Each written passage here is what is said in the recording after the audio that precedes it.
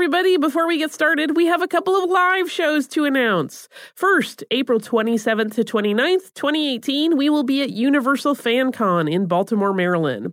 Our exact schedule for that show is still in the works, but this will include a live show, and our listeners can get discounted tickets using the offer code HISTORY. And for all the folks who have asked us to do a show in the Boston area, of which there have been many, we are finally on the way with a show in Quincy at Adams National Historical Park on Sunday, July 8th at 2 p.m. That one is an outdoor show. It will happen rain or shine. And we also have more appearances that we'll be announcing soon, as well as more details about both of these shows. And we will put that all at our website, also at missedinhistory.com. Welcome to Stuff You Missed in History Class from HowStuffWorks.com.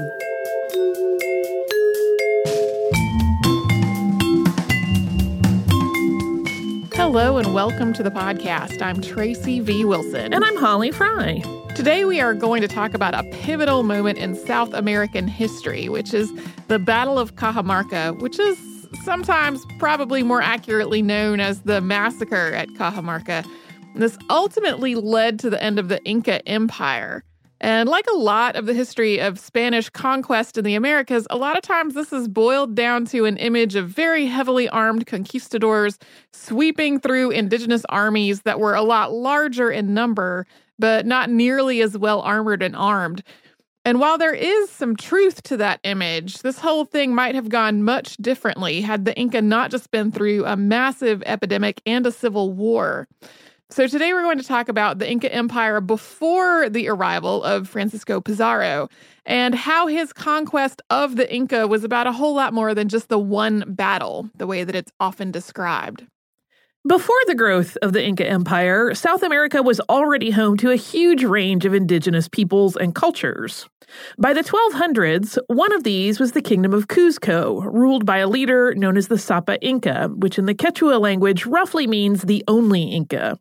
This title was hereditary, and the Sapa Inca was considered to be a divine being. In 1438, a man named Pachacuti became the Sapa Inca, and he started an aggressive political and military expansion of what had been the Kingdom of Cuzco. Soon, instead of being one of many individual kingdoms, the city of Cuzco was the capital of a much greater empire. Within 100 years, that empire stretched about 3,000 miles or 4,800 kilometers down the western coast of South America. This long but narrow stretch of territory was huge. It was home to about 10 million people living in 80 different provinces, which were arranged into 4 quarters. These were connected by a network of 25,000 miles or 40,000 kilometers of roads, which converged on the capital of Cuzco. Relay runners carried messages along these roads, covering hundreds of miles a day. The empire was also diverse. The land itself included parts of the Andes Mountains, valleys, plains, tropical jungles, dense forests, and a desert coast. Depending on where they were living, the people might work mining gems and precious minerals, raising llamas and alpacas, growing crops, making ceramics or textiles, all kinds of other things. Many of these skills, crafts, and forms of art had come from the various indigenous peoples that were conquered or otherwise absorbed by the Inca Empire, rather than something that the Inca brought with them from Cuzco. The empire's people were also diverse. Many of the people living in the empire weren't ethnically Inca, but sent their leaders to be educated in Cuzco. Although Quechua was the primary language, at least 200 other languages were spoken as well. The Inca religion had its own pantheon and practices, which included the use of oracles, ancestor worship, the care of the mummies of previous Inca leaders, and on particularly disastrous occasions like massive earthquakes or the death of an emperor, the sacrifice of children. But at the same time, when other indigenous peoples were absorbed into the Inca Empire by whatever means, they usually added Inca beliefs and practices into their own existing religions rather than abandoning their previous practices and replacing them. In spite of its huge size and diverse geography and population, the Inca Empire was efficient, orderly, and very wealthy. Like the ancient Romans, the Inca were highly effective administrators. The roads and the structures and cities they connected were extensively planned to take advantage of everything from the shape of the land to water resources to religious symbolism. They included incredible feats of engineering like the city of Machu Picchu. Lying along that huge network of roads were strategically placed storehouses to keep the runners and the military supplied. Scrupulous records were kept using collections of knotted, multicolored cords called quipu, and making and using quipu was a specialized job that involved years of training. The empire's wealth was also tightly connected to its labor, because for the most part, that was what the empire taxed, rather than taxing money or goods. The Inca Empire had no centralized currency or concept of a market. Instead, the state used a labor tax called mita. The state would essentially requisition labor to do something like build a building, an irrigation system, or a set of terraces to make planting possible in mountainous terrain. The province would provide that labor, rotating through its population so that the same people weren't disproportionately the ones serving out the tax. And this wasn't just about manual labor. The mita also applied to agricultural labor and to specialist labor, like creating elaborate tapestries. Sometimes you will see this system described as forced labor, and while it is true that this wasn't voluntary, it was generally viewed among the Inca as part of a reciprocal relationship. People were working for the empire a certain number of days per year, and in exchange, they were getting whatever tools, clothing, food, and resources they needed to do the work. When it came to things like irrigation systems and new homes, they were also getting the benefit of the thing that they were building. And underlying all of it was the idea that the empire would take care of the people in the event of something like a war or a famine. There were definitely cases where the tax was used mostly or exclusively to the benefit of a wealthy leader who wanted something, but it is a lot more nuanced than simply calling it forced labor. And since folks are also likely to ask, while the Inca did make a practice of using prisoners of war as servants and other labor, that practice did not seem to extend to the idea that they were actual property. So you could probably describe the prisoners of war as slaves, but it wasn't chattel slavery as we saw in like other parts of the Americas after this point, and this part of the Americas really after this point. Ruling over and leading this empire was a layered network of nobility. At the top were the emperor and his immediate family. And this top layer could be quite large, since Inca emperors often had multiple wives and concubines, with children by most or all of them to increase their chances of having a suitable heir.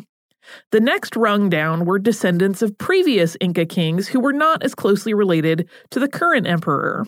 And then came the more distant relatives. And then last were people who weren't related to the current or past emperors, but were important in some other way, like people from families that were particularly wealthy or had a lot of political pull for whatever reason. Keeping such a massive, diverse empire going meant that the emperor typically spent a lot of time traveling from one part of the empire to another.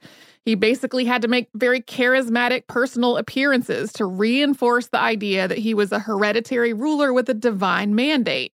The emperor's relatives and other trusted leaders also acted as surrogates in the empire's various provinces when the emperor could not personally be there. It also required a huge military. Because much of the empire's expansion had happened through military conquest, there were ongoing uprisings from those previously conquered peoples. All able men had military training, and the Sapa Inca had a huge army at his command, which could be increased at any time through the mita tax. In the 15th century, the Inca had what was almost certainly the largest military in the Americas. This massive, complex, diverse empire reached the peak of its size and power less than 100 years after Pachacuti became Sapa Inca of what was back then just the Kingdom of Cuzco. But in the 1520s, two events happened in quick succession that set the stage for the empire's fall. The first was a huge epidemic, which struck between 1525 and 1528. It may have been smallpox, the mumps, or both. Whatever it was, it had been introduced to the Americas by the Europeans, and the indigenous population had no natural immunity. People who became ill also experienced a range of complications, including encephalitis, hemorrhagic diarrhea, and blindness. Emperor Huayna Capac was campaigning near Quito in what's now Ecuador when this epidemic struck. He died in 1528, as did both of the governors that he had left behind in the capital of Cusco. Multiple important leaders in both cities died as well. Huayna Capac named one of his sons as his successor from his deathbed, but that son died of the disease before he could even be informed. And then Huayna Capac died before he could be informed about his son's death. This led to a civil war, which we'll talk about after a sponsor break.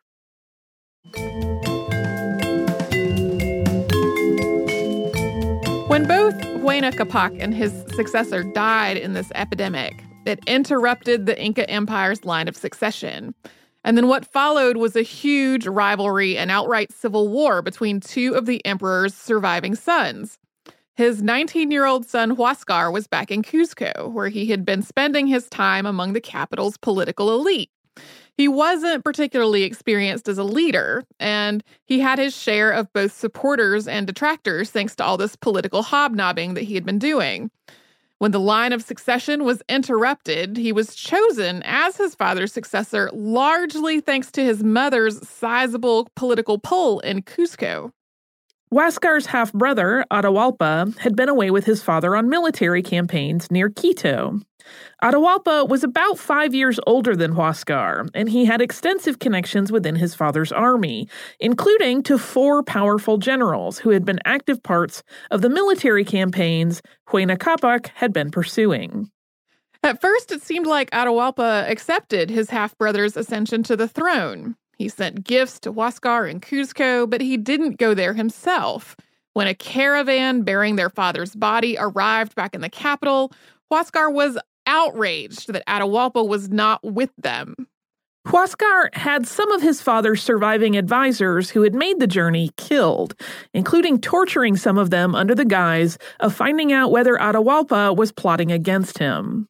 It wasn't unheard of at all for newly installed emperors to have other possible heirs killed to protect their own claim to the throne.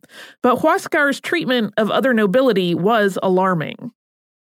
There's some discrepancy in the accounts here. Either Atahualpa declared himself emperor from Quito after learning about what his brother was doing, or their father's former generals went to Atahualpa after hearing what Huáscar was doing and told him that they would support his claim to be emperor should he choose to make that claim. Either way, what followed was a devastating civil war that went on for nearly 4 years, causing extreme disruption and loss of life in an empire that was barely out of a massive epidemic. Huáscar mounted an army and attempted to bring his brother back to Cusco by force. But Huáscar's army lost every engagement it had with Atahualpa's. A lot of this was thanks to the military tactics of the generals in charge. One of them, Chalcuchima, had never been defeated. Eventually, Atahualpa's army defeated Huáscar's, and Huáscar was captured and confined to a cage, and Atahualpa's force embarked on the same sort of purge that Huáscar had tried before, including killing Huáscar's wives, concubines, and children in a number of gruesome ways. At this point, Atahualpa was considered to be the emperor, but before he could even get back to the capital of Cusco, he encountered Francisco Pizarro. This happened in Cajamarca, which is a city in the mountains northwest of Cusco. And that is where Atahualpa and his army were bivouacked at the end of the Civil War. We need to back up for just a minute to talk about how Pizarro came to be there. He just sprouted in the forest. No. So Pizarro was born in Spain in 1476, and he traveled to the Americas in 1510.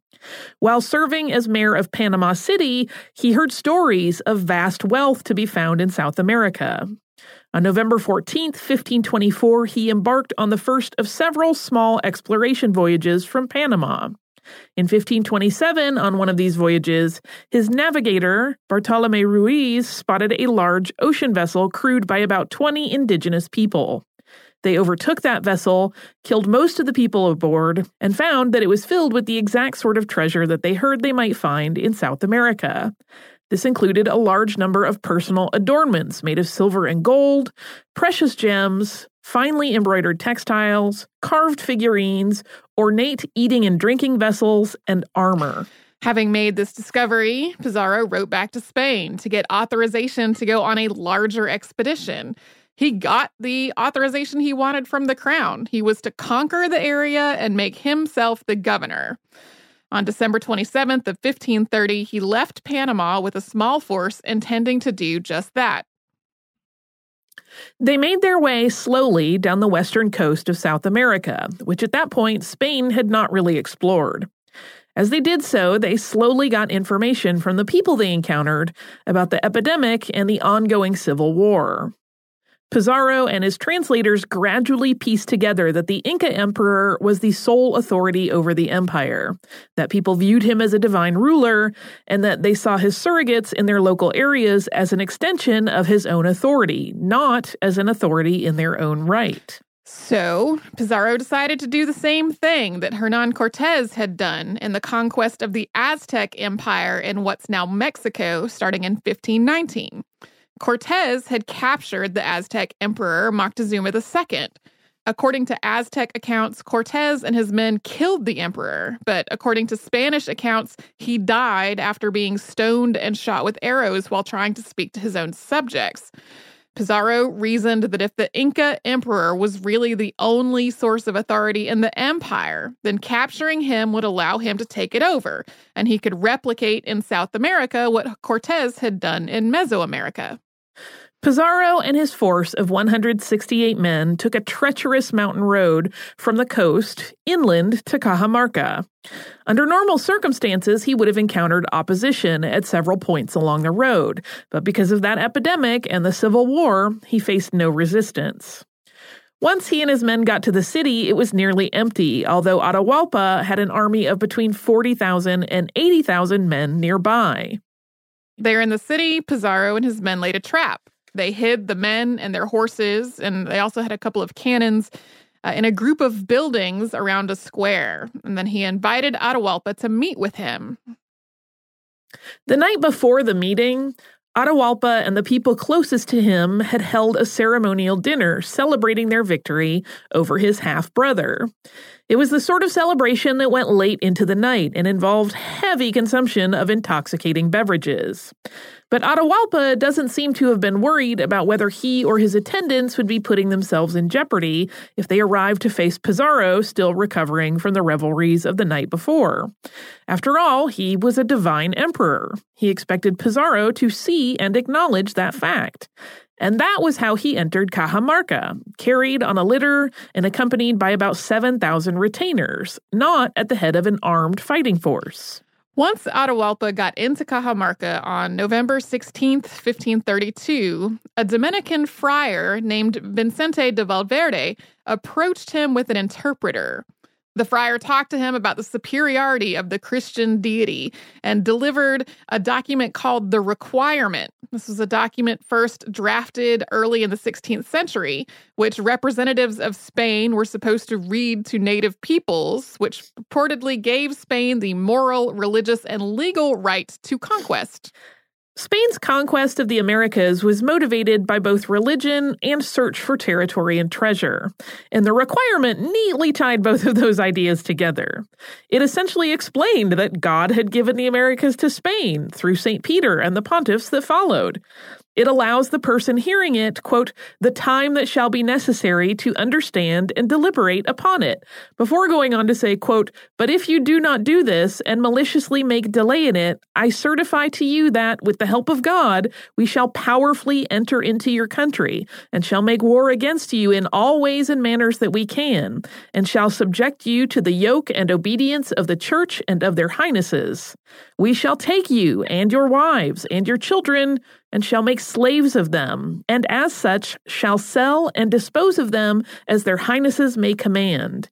And we shall take away your goods, and shall do you all the mischief and damage that we can, as to vassals who do not obey, and refuse to receive their lord, and resist and contradict him. And we protest that the deaths and losses which shall accrue from this are your fault, and not that of their highnesses or ours, nor of these cavaliers who come with us. This is like an incredibly messed up version of the Miranda rights for Spanish conquest of the Americas. Ooh, that's a handy piece of paper and horrible. It is handy and horrible. And although there was an interpreter present in Cajamarca, the requirement was also delivered often in Spanish to people who didn't speak Spanish. So they would get this sort of lecture about convert, submit, or die and be enslaved in a language that they did not understand, which generally people found completely baffling. And if you do not understand, it is your fault. Right. That's the part that really is, it's all your fault that we came and did this to you. Yeah. And so eventually, I mean, this document was around for a while. It was either drafted in 1510 or 1513. I found two different dates, both from reputable sources. It was eventually abolished in 1556, but that was what they were basically read, their rights as conquered or vanquished peoples. Their rights, which we have to put in scare quotes because these aren't rights at all.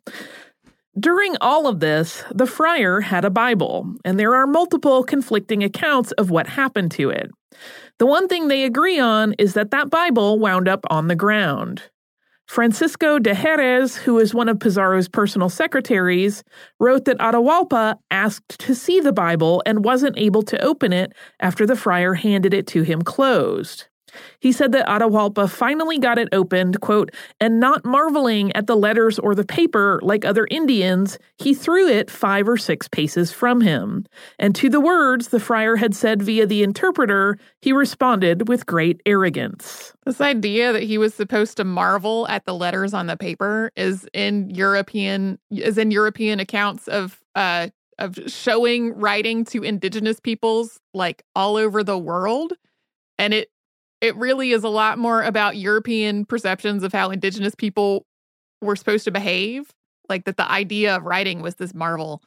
When meanwhile, the Inca had a system of keeping up with information that was so complicated that we still don't know how to read it. Anyway, that was of course not the only account of what happened that day. Titu Cusi Yupanqui, who was an Inca emperor following the events that we're talking about here, said that the day before, a group of Inca had offered some of the Spanish a drink in a golden vessel, but the Spanish had poured it out on the ground.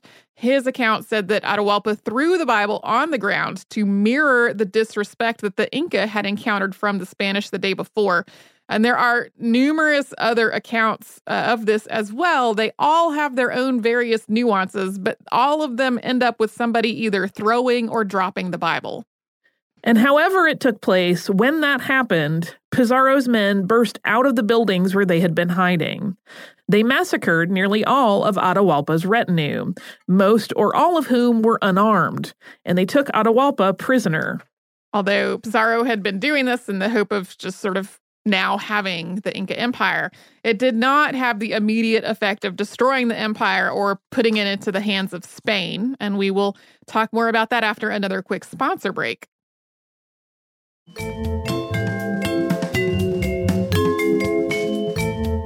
When Pizarro's force of 168 men killed most of Atahualpa's retinue, they did it with almost no losses among their own force. There wasn't really even any fighting, which is why a lot of people call this the massacre at Cajamarca rather than a battle.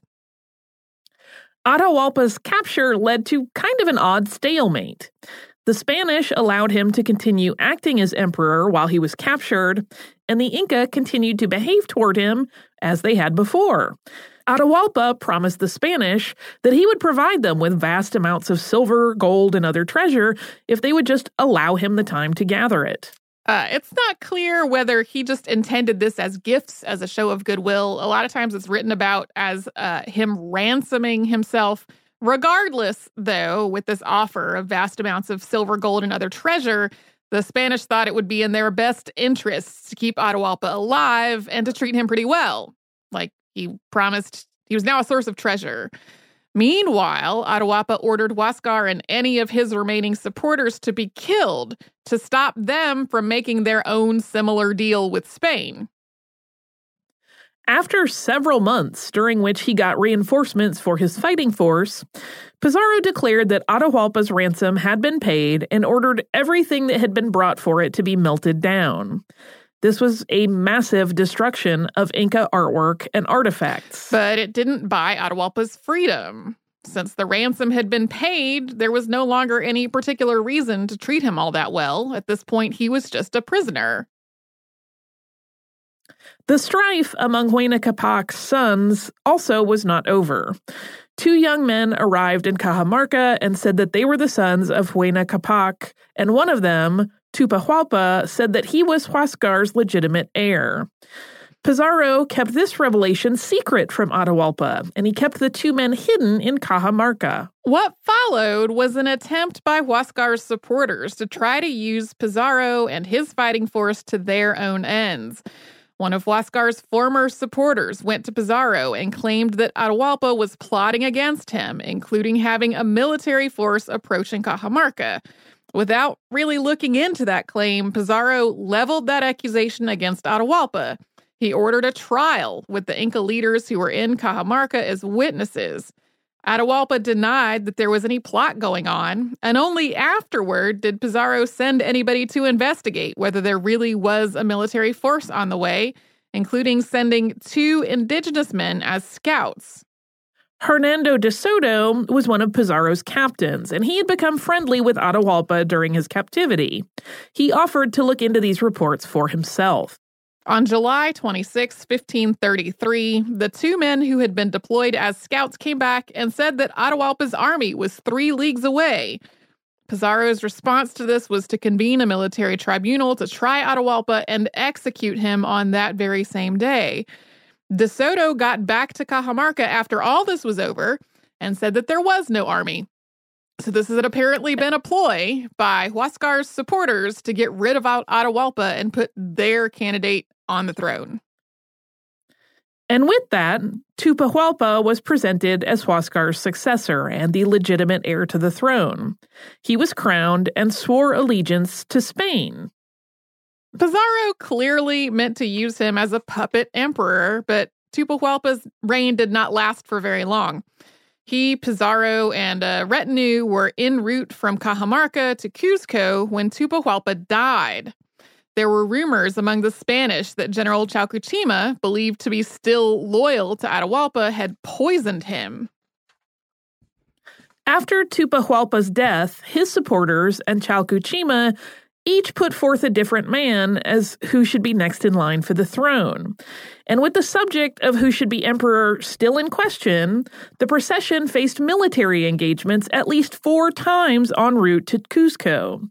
Generals from Atahualpa's previous army were trying to stop Pizarro from getting to Cuzco, while Pizarro's army was trying to stop the attacking army before it could get to Cuzco and possibly combine with the units that were stationed there. Before they got to Cuzco, Tupahualpa's brother Manco Inka presented himself as the legitimate heir to the throne. And as with Tupahualpa, Pizarro hoped to use him as a puppet. And at first, Manco Inka did swear loyalty to Spain, and he ordered the execution of Chalcuchima. Chalcuchima was executed by burning at the next town that they reached on the way to Cuzco. An Inca force made a final attempt to block Pizarro from entering Cuzco, but it ultimately withdrew. This left the Spanish and Manco Inca in control of the city and the rest of the empire. But eventually he turned against Spain, leading a series of rebellions for about a decade and establishing a separate capital in Vilcabamba before being killed. Spain continued to try to install puppet emperors over the Inca Empire over the next few decades with varying amounts of success. The man who's considered to be the last Inca emperor was Tupac Amaru, who was executed in Cuzco on September 24th, 1572. Roughly 200 years later, Jose Gabriel Condorcanqui would take the name Tupac Amaru II while leading another rebellion against Spain. So, what's often described as Pizarro and his force lay waste to the Inca Empire was really more like the Inca Empire was still reeling from an epidemic and a civil war, and multiple political factions tried and failed to use Spain against one another. And the Spanish presence in what's now Peru had its own internal factions to deal with. Pizarro's faction eventually prevailed in part because he had a former partner, Diego de Almagro, killed. Diego de Almagro's son then killed Pizarro on July 26, 1541, 8 years to the day after Atahualpa's execution. In spite of internal divisions, Spanish colonization of the western coast of South America continued after Pizarro's death. Spain adopted the labor tax idea of mita, but moved it a lot closer to the idea of straight-up forced labor. We talk a lot more about this progression in our previous episode about Tupac Amaru II, and all of this together caused the indigenous population of this part of South America to plummet. It didn't recover to its 15th century levels for roughly 500 years. A lot of the quipu that we discussed earlier were destroyed before, during, and after this time, and the ability to read them has been lost. There are still peoples in the Andes who have quipus that are important to their own community or history, and they know in a general sense what the quipu says, but not how to actually read it. Although the Inca Empire fell in the 16th century, there are still people descended from Inca leaders living in this part of South America today. Quechua and related languages are still spoken as well, and the word Quechua is now used to describe indigenous peoples in Peru and neighboring countries. Yeah, if you want to hear about sort of more about the time between then and now, that prior episode in the archive about the Tupac Amaru Rebellion and Tupac Amaru II is a good place to start. Do you have some listener mail that hopefully involves less factioned infighting and torture and death? Sort of. Hit me. I mean, we talk about death and terrible things so often on this show. This is from Brittany. I don't think I've read this already before. And if I had, I'm sorry. Brittany says, "Hi, Tracy and Holly. Writing in today to both thank you for all the wonderful podcasts and to say just how much the 999th and 1000th episodes meant to me. I'm a pediatric nurse who also happens to be pediatric oncology certified. Hearing Sadako Sasaki's story was thus deeply affecting. It struck me how little has changed in the treatment of pediatric leukemia in the last 63 years. For example, the drug mentioned in the episode, methotrexate, is still the main chemotherapy used for our pediatric patients. There have been 3 drugs ever approved specifically for the treatment of pediatric cancer, and methotrexate was not one of them. The first 2 were approved in the 1980s, and the last one in 2015. Fortunately, we now have other therapies like radiation, surgery, and stem cell transplants, to name a few, that were not available to Sadako Sasaki and others of her generation that greatly increased the survival rate, but we still have a very long way to go. Anyway, sorry for the downer of an email. I realize it is a weird way of expressing my gratitude for the podcast, but it seemed a good way of showing you how you always make me think. Even when you discuss things that I didn't miss in history class, you always have a unique way of making me think about it. Thank you for all that you do, Brittany. Thank you for this email, Brittany. I actually didn't find it to be a downer, largely because, like we said in that episode, there was really so little that could be done at all for Sadako Sasaki when she was diagnosed with leukemia, and the survival rates today have come such a long, long way. I realize for a lot of people it has lifelong effects on their health even after having been successfully treated, but the fact that today it's not an immediate, okay, we're going to have to hospitalize you for the next couple of years and that will be the end, like that to me is a huge step forward. If you would like to write to us about this or any other podcast, we are at historypodcast@howstuffworks.com. We are also at Missed in History all over social media. You will find us at Facebook, Twitter, Instagram, and Pinterest. If you come to our website, which is missedinhistory.com, you will find the show notes for all the episodes that Holly and I have ever worked on, and a searchable archive of all the episodes we have ever done. And you can find our podcast and subscribe to it on Apple Podcasts, Google Play, and wherever else you find podcasts.